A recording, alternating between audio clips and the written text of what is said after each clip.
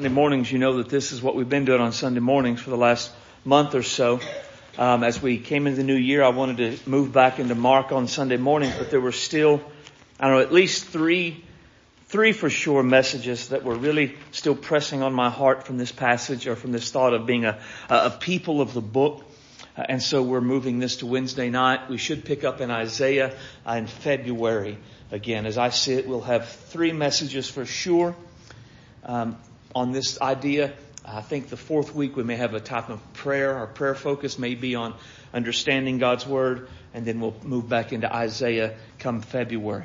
Now in Revelation 13 details the rise of the Antichrist.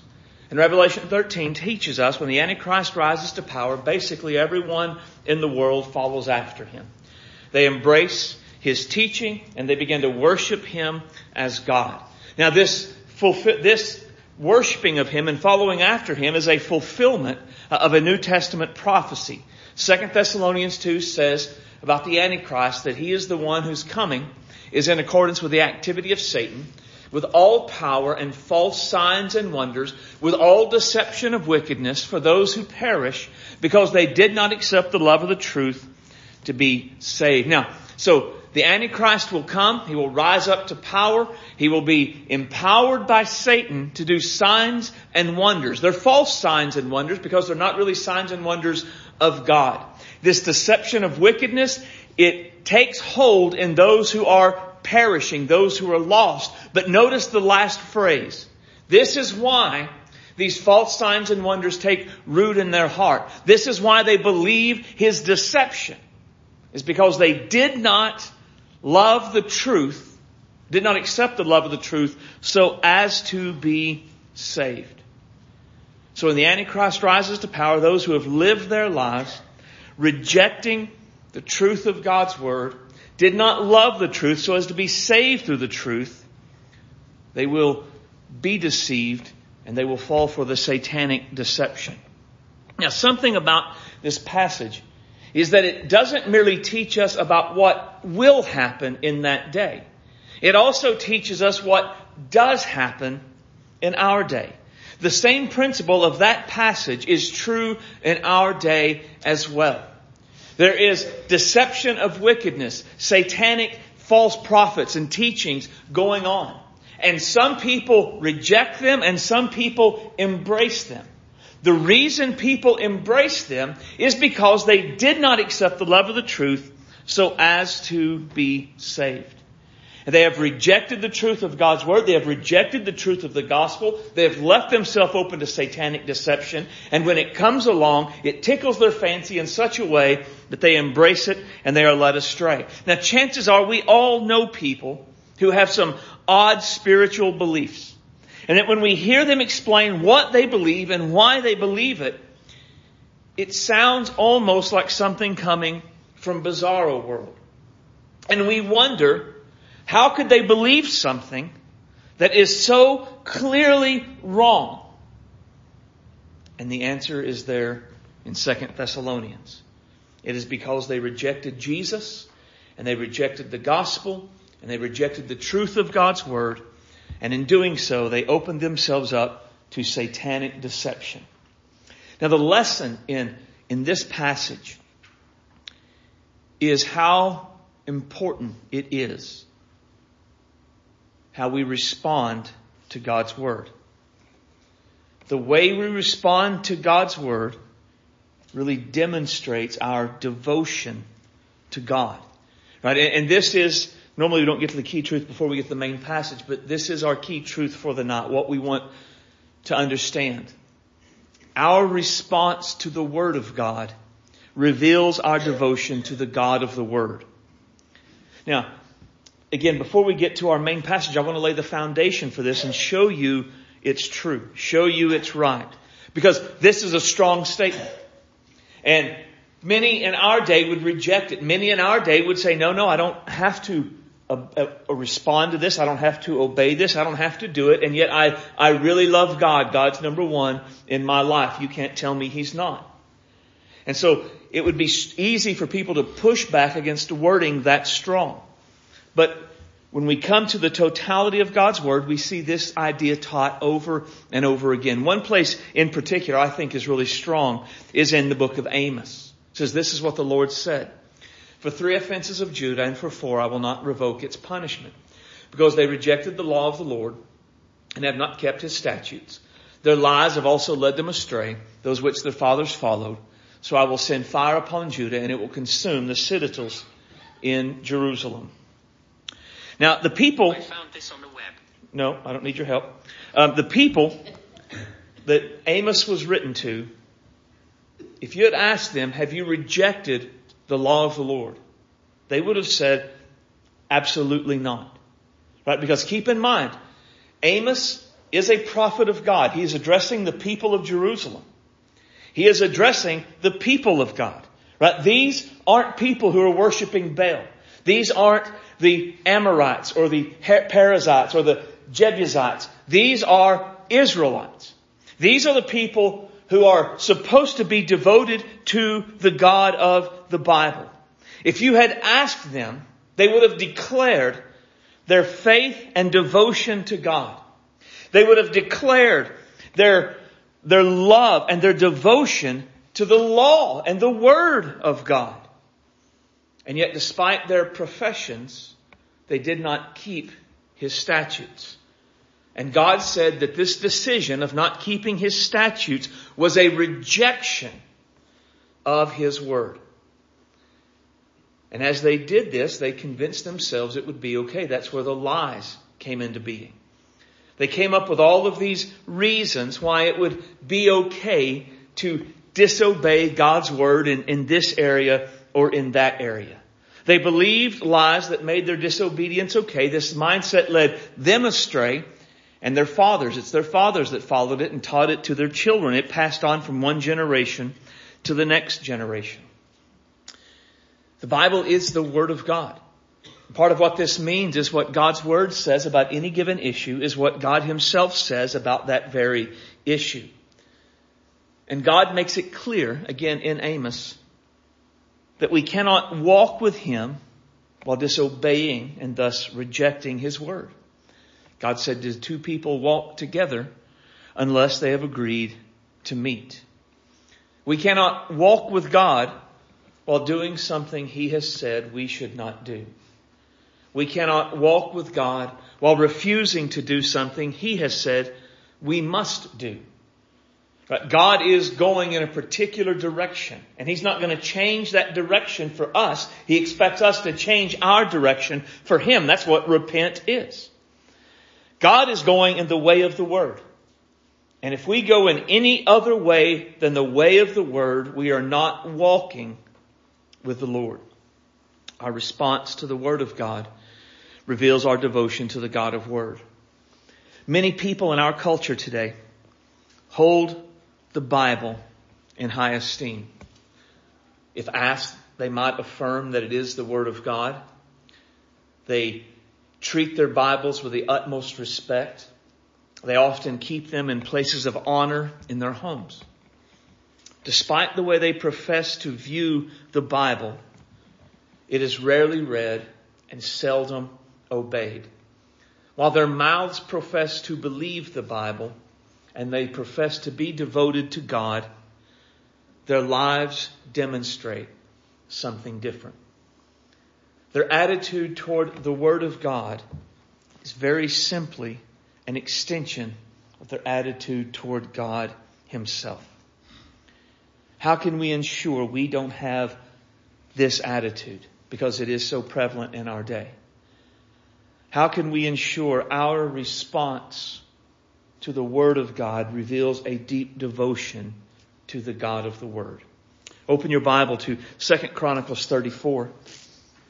It's page 358 if you have a pew Bible. The title of the message is Responding to God's Word. And if you found that, I'm going to ask you to stand to honor the reading of God's Word. I'm not going to read the whole chapter. I'm just going to read certain parts of it before we get started.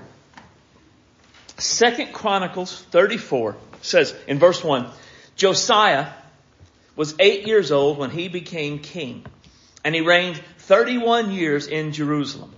He did what was right in the sight of the Lord and walked in the ways of his father David, and did not turn aside to the right or to the left. For in the 8th year of his reign, while he was still a youth, he began to seek the God of his father David.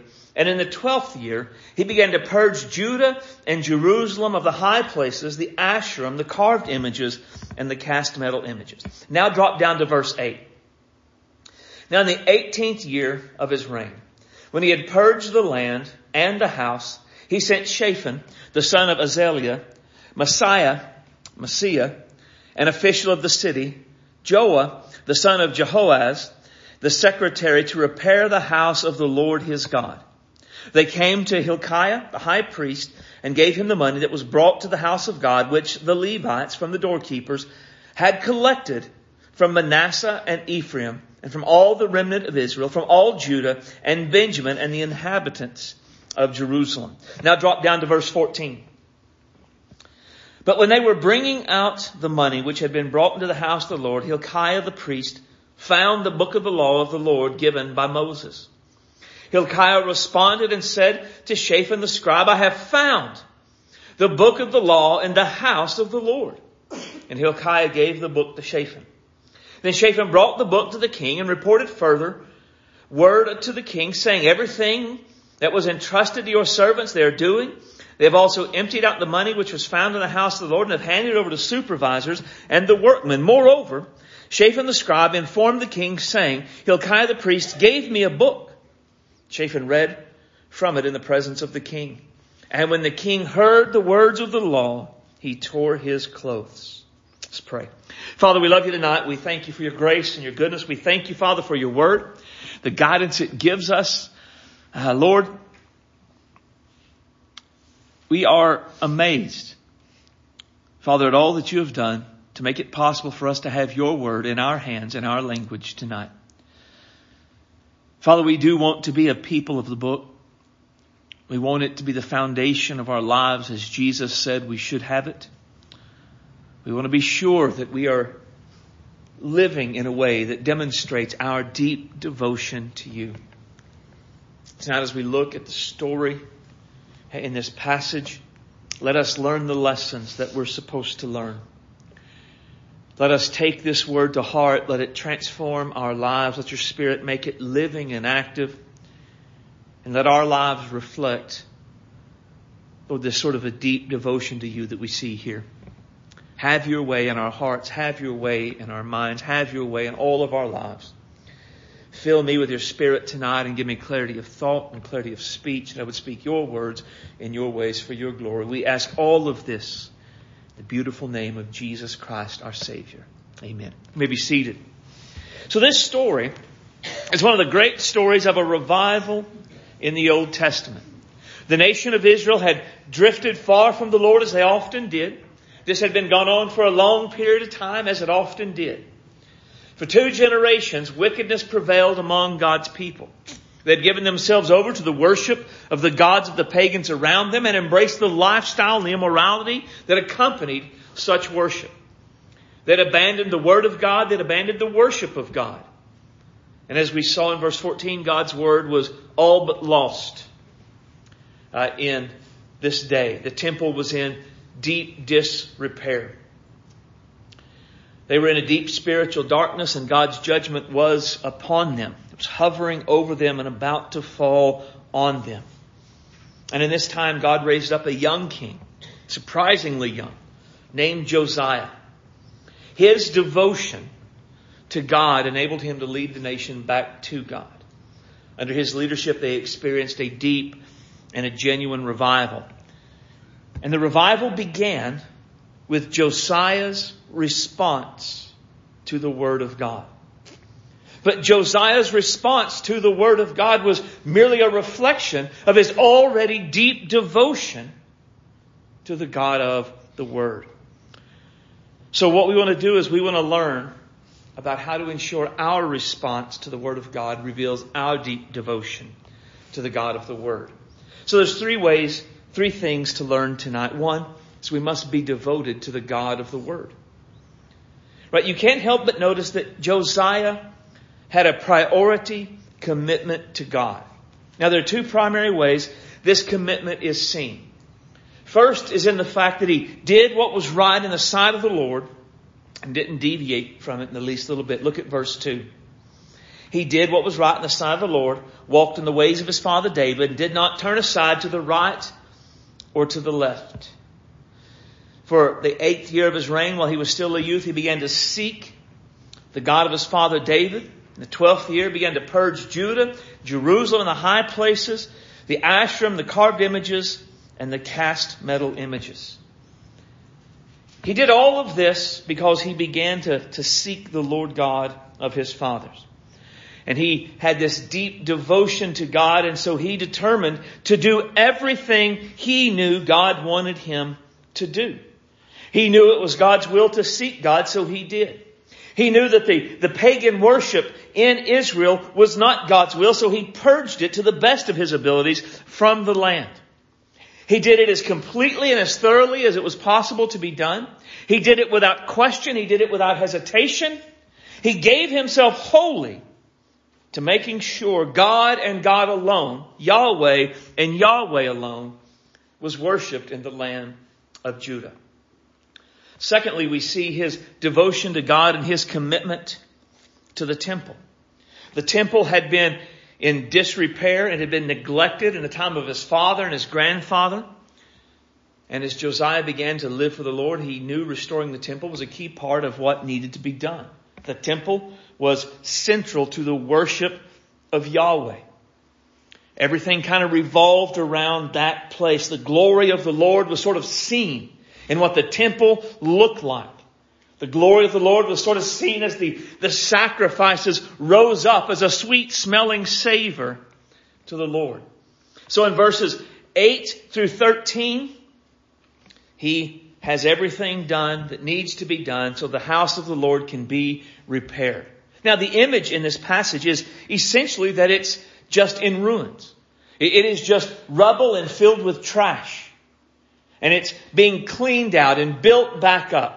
And he is doing all of this because of his deep devotion to the Lord. Now, part of what makes this, in my mind, so challenging is Josiah did this without really having God's word. Right? We'll get to it in a minute, but in verse 14, they found it. So all of these years, God's word was kind of like put in something and covered with trash and gone and neglected. What Josiah was basically living out was just what had been passed down to him. So imagine you raised in Sunday school, but as you get older, the Bible's gone and you don't have one. And you're trying to live for the Lord and do his will just by what you remember from learning in church and in Sunday school and what mom and dad and granny might have taught you. That's what Josiah is doing. He doesn't have God's word to consult. He's just doing what he knows, what he remembers to do what needed to be done. Now, chances are with this, the point I want to bring up here is that chances are all of us know more of God's word than we're living out. Chances are there are places in our lives where God has clearly spoken about what we're to do or what we're not to do, or how we're to respond, or how we're to react, that we are not living out. And if this is the case, and I do feel confident this is probably all of us in one way or another, our greatest need isn't necessarily to learn more of God's word. Our greatest need is to live out what we already know we're supposed to do. A deep devotion to God isn't necessarily seen in how much of God's word we know, as much as it's seen in how much of God's word we live out. Knowing all of God's word and not doing much of God's word does not declare much about our deep devotion to God. We know this from the Pharisees in the Gospels. They knew the Bible better than anyone alive at the time.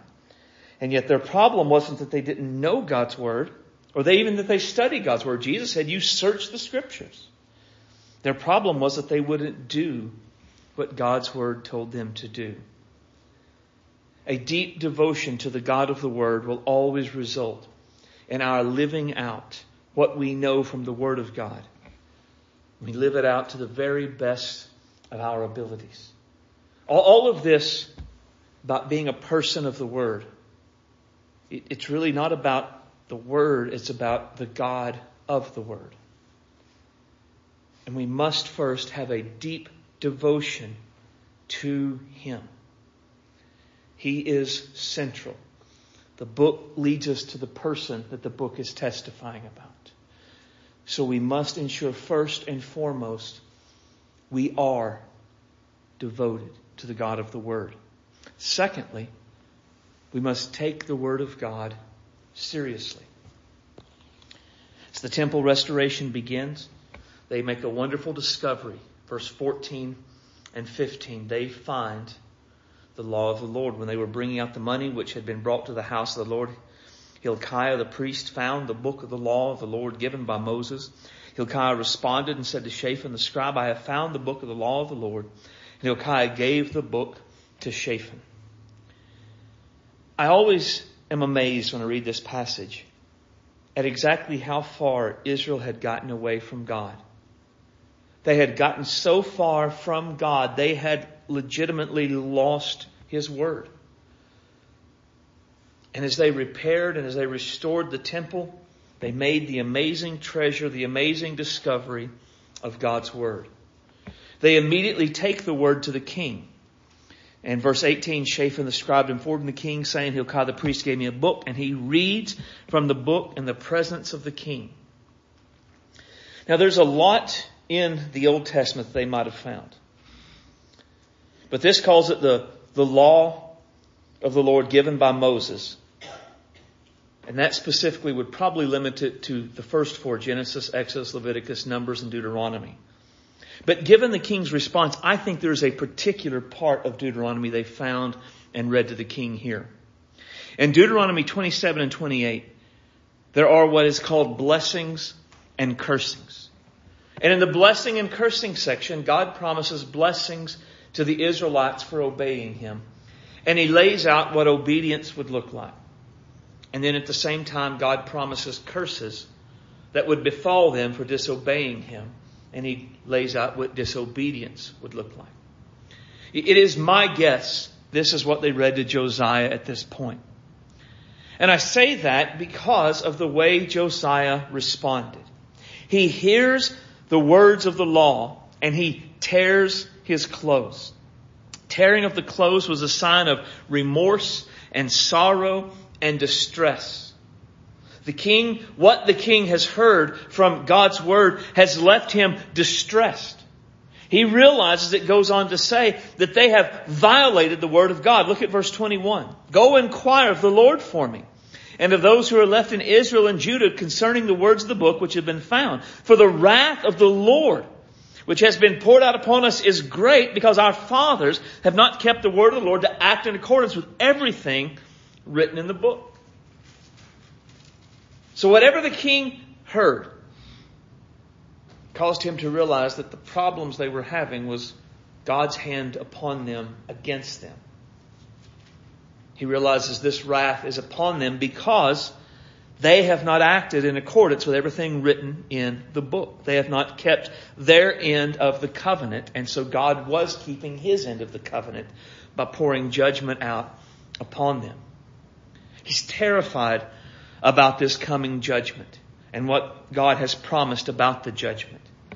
Now, something that's interesting. God sends them to go and search out to the Lord. Right? They go to a prophetess named Huldah to ask what needs to be done, if there is any hope. And something you notice in this is that Josiah takes full responsibility for the sins of the nation. He doesn't try to rationalize their disobedience. He doesn't try to minimize their disobedience. He doesn't try to justify their disobedience. Gosh, he doesn't even mention that they didn't even have God's word all of these years as a way to say, maybe give us a little break here, God. Instead, Josiah lets the full weight of God's word fall on him, and it just has a massive impact upon his life. This is the picture of someone who takes God's word seriously. This is the picture of someone who takes God's word so seriously that when their life is out of sync with what God's word says, it terrifies them. It reminds me of what God said to the prophet Isaiah. For my hand has made these things, so all these things come into being, declares the Lord. But I will look at this one, the one who is humble, contrite in spirit, and who trembles at my word. I love the picture of trembling at God's word. And in light of what we're looking at, and in light of what God says through Isaiah, the question we all have to ask, do we tremble at God's word? How do we respond when our lives are out of sync with God's word? Let's say we go home tonight and we open the Bible to read our daily devotions. And it says something, and we know immediately our lives don't fit with that. We're doing what God has said in His word we ought not be doing. We're not doing what God is saying in His word we ought to be doing. How are we going to respond in that moment? Will we rationalize the fact our lives are out of sync with God's word? Will we minimize the significance and the seriousness of our lives being out of sync with God's word? Will we justify the reason our lives are out of sync at God's word? Or will we tremble at the fact the holy God of the Bible has said there's a way we ought to live, and we're not living in that way? Let me give you some examples. Just a couple. Talking about our mouths, our tongues, James says, with it we bless the Lord we bless our Lord and Father. Now bless, and when it talks about God, it's talking about speaking well of Him. So we sing songs of praise. We bless Him. God is great and God is wonderful. God is awesome. We are speaking well of Him. And then, with it, we curse people. Now, curse there doesn't mean profanity. Right? It's not talking about using cuss words, what we would call cuss words necessarily. Can, but that's not the limit. What it's really talking about is saying bad things about people. So in one moment, we're praising God. God is great. God is awesome. God is wonderful. And in the next minute, we're talking badly about another person made in the image of God. They're stupid. They're fat. I hate them. I don't like those people. They disgust me. I can't stand to see them. But whatever it might be. And then we come to God's word, which says, these things ought not to be. That blessing and cursing should not flow from the same mouth. And we know that blessing and cursing do flow from our mouth. What do we do in that moment? How do we respond? Do we rationalize it by saying we're just realists and we're only saying what's true about the person? Do we minimize it by saying, well, I only tell these people to my spouse. I don't say it public. I don't post it on Facebook or anything like that. Do we justify it by saying, I've heard them say worse things? Or do we tremble at the fact we are doing something God's word said should not be done? Another one. Do nothing from selfishness or empty conceit, but with humility consider one another more important than yourselves. Do not merely look out for your own personal interests, but also for the interests of others. Do nothing from selfish or empty conceit. Do we constantly need people to praise us for what we've done? If they don't, do we bring attention to it so they will say, well done, that was wonderful? but with humility, consider others as more important than yourselves. I mean, if we were honest in the way we live our lives in general, would we say we were selfish or selfless? Do not merely look out for your own interests, but also for the interests of others. So do we esteem others as better than ourselves? Do we care about what's going on in their lives, care about the things going on that are involved with them, or are we only concerned about us because we're more important than they are? Now keep in mind, this passage, the primary context isn't written with our spouse and our children in mind. That Philippians isn't the book to husbands and wives. Now, certainly it would apply in the home. But it's written to a church. And it's just talking about people in general. So, it's not just saying do this at home in that family unit of people who love you and whom you love. It's saying this is how you live your life at Walmart, on the job, at your hobbies. Everywhere you go, this is how you live your life. So the question, if this passage is not how we are, how do we respond if we're not that? Do we rationalize by saying that if we don't toot our own horn, nobody else will? Do we minimize by pointing out some worse thing other people do? Do we justify by saying that's just how I am? Or do we tremble at the fact we're doing something God's word says we aren't supposed to do? Rationalizing, minimizing, and justifying our sin and disobedience is not okay. A deep devotion to the God of the Word, it will always lead us to take the Word of God seriously and to tremble when our lives are out of sync with His Word.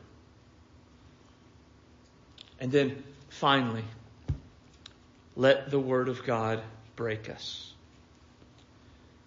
So once Josiah hears these words, he realizes judgment is coming, and it's because of their disobedience. Again, he doesn't rationalize, he doesn't minimize, he doesn't justify. He doesn't start talking about how the people before them were bad. He doesn't explain that the world was different when Moses wrote these words. He doesn't say anything about how bad the Amorites are and that they're way worse than the Israelites. He doesn't do any of that. Rather, he is terrified at the fact they have sinned against the God who has saved them and has made them a nation. And so he sends out a group of people, verse 20. I'm not going to try to read all those names. And he sends them out to go inquire of the Lord and find out if there's any hope, if there's any way to avoid the judgment to come. Is there any mercy to be found in God? What can they do to avert the wrath that is coming? If you look down at verse 23, the prophetess Huldah gives the message. This is what the Lord, the God of Israel, says. Tell the man who sent you to me, this is what the Lord says. Behold, I'm bringing evil on this place and on its inhabitants, and all the curses written in the book which they have read in the presence of the king of Judah. Since they have abandoned me and have burned incense to other gods, they may provoke me to anger with all the works of their hands. My wrath will be poured out on this place, and it will not be quenched. But to the king of Judah, who sent you to inquire of the Lord, this is what you shall say to him. This is what the Lord, the God of Israel, says in regards to the word which you have heard. Because your heart was tender, and you humbled yourself before God when you heard His words against this place and its inhabitants, and because you humbled yourself before me, tore your clothes and wept before me, I have indeed heard you, declares the Lord. Behold, I will gather you to your fathers, and you will be gathered to your grave in peace. So your eyes will not see the evil which I am bringing on this place and its inhabitants. And they brought back the word to the king. God's word to Josiah, judgment is coming. But in a lot of ways, what God says is there will be a postponement of it throughout your lifetime. Because of your devotion to me, because of the way you take my word very seriously, because of the fact that you have humbled yourself before me and have let God's word, my word, break you, I will hold it off until you are gathered up in peace, and then it will come.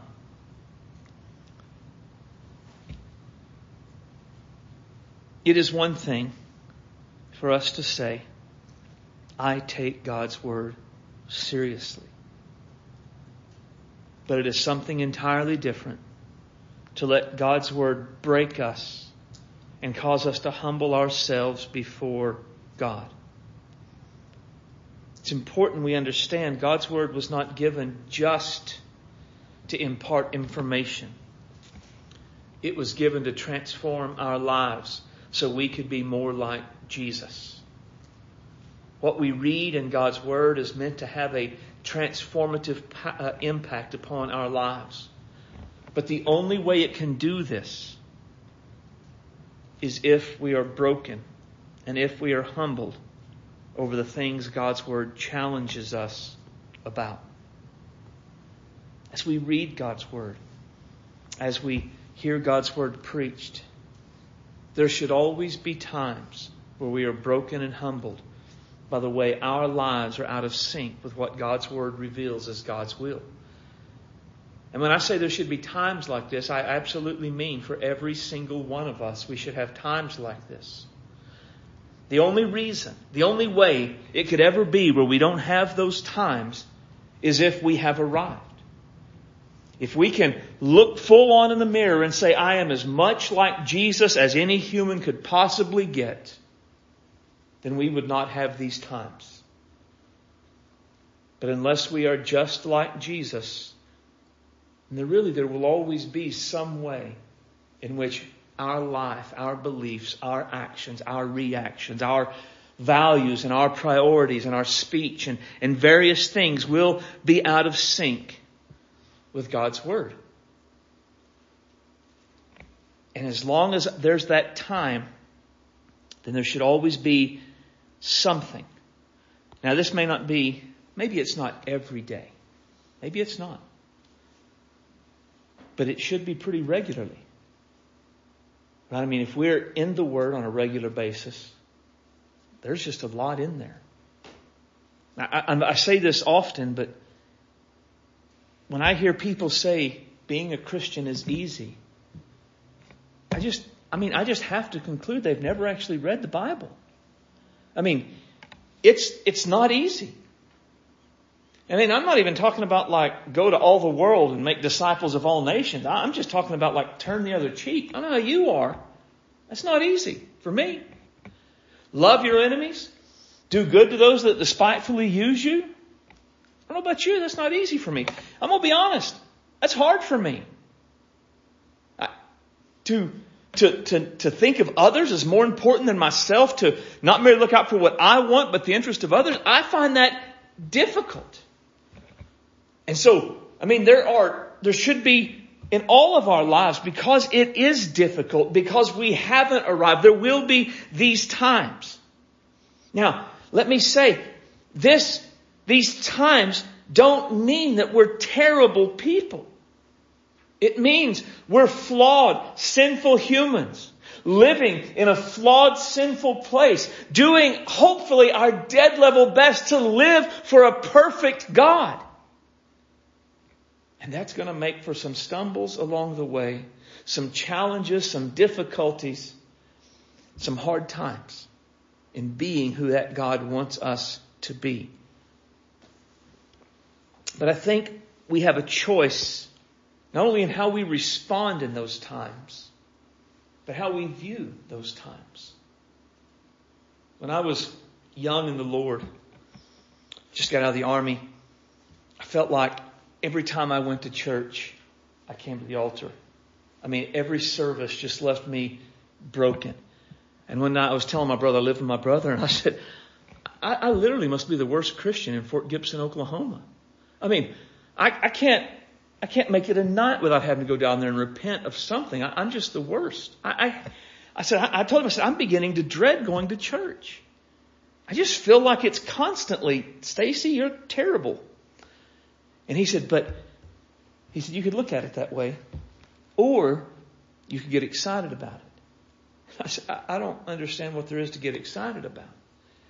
And he said, God's working on you. He hasn't given up on you. He's saying to you, there's something better I have for you than what you're currently living.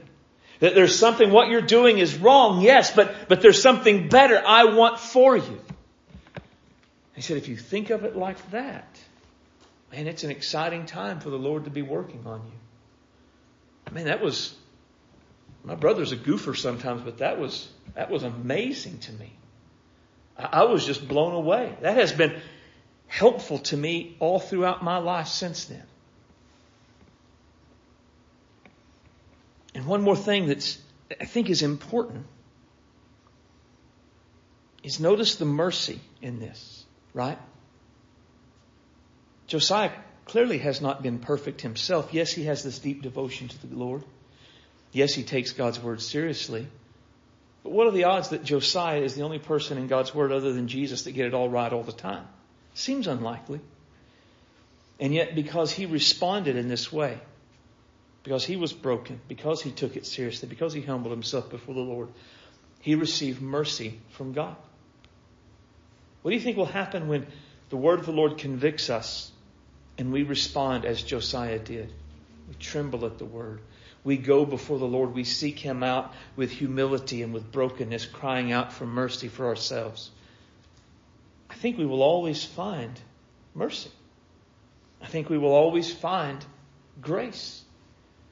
I think that when we confess our sins, God is faithful and just to forgive us of our sins and to cleanse us of all unrighteousness. Right? There is always this mercy for us. And one last thing. And this is something I don't guess I caught actually until I was reading it just now. Josiah's, his brokenness, his taking God's word seriously and responding with humility to the Lord, it not only gave a time of mercy to him, but everyone else in the kingdom received a reprieve as well. They had, through the length of Josiah's life, to begin to deepen their devotion to God, to begin to take God's word seriously and respond to God's word with humility and brokenness. So that when the judgment came, it wouldn't be coming for them.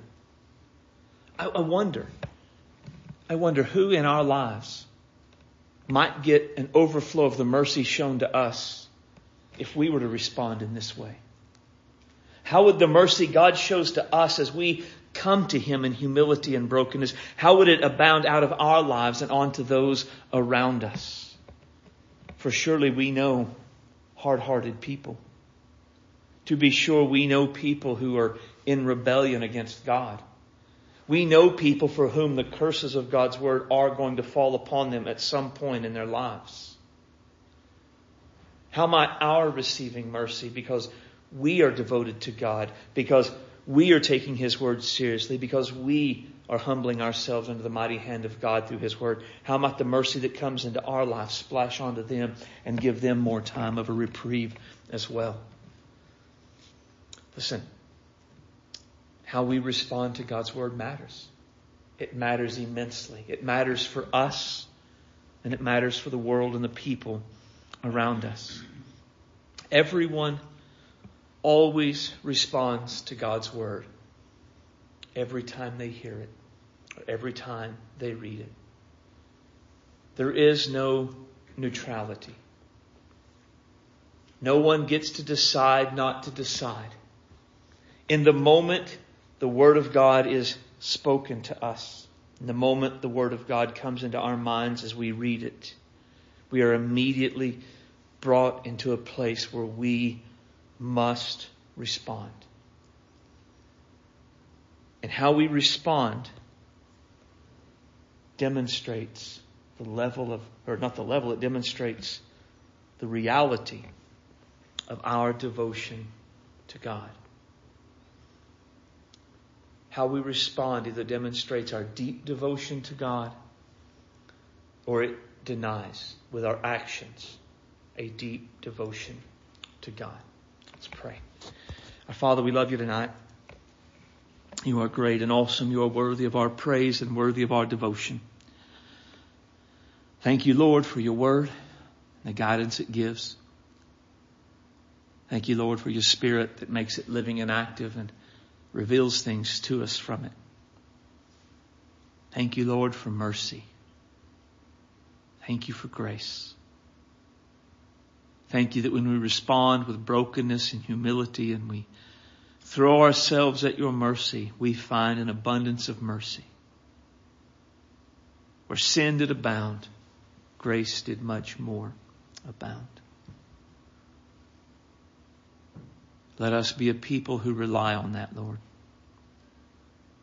Let us be a people who look to you when we blow it, who tremble when we're out of sync with you, and who live in the mercy and the grace in which you provide. Father, based upon what we see here, we do ask that the mercy and the grace you pour out into us would splash over to the rebels around us. Lord, I know that they will not receive the grace of Christ apart from personal repentance and faith, but maybe grant them the mercy of a reprieve for a while. Give them another opportunity to devote their lives to you. Another opportunity to take your word seriously. Another opportunity to humble themselves before you.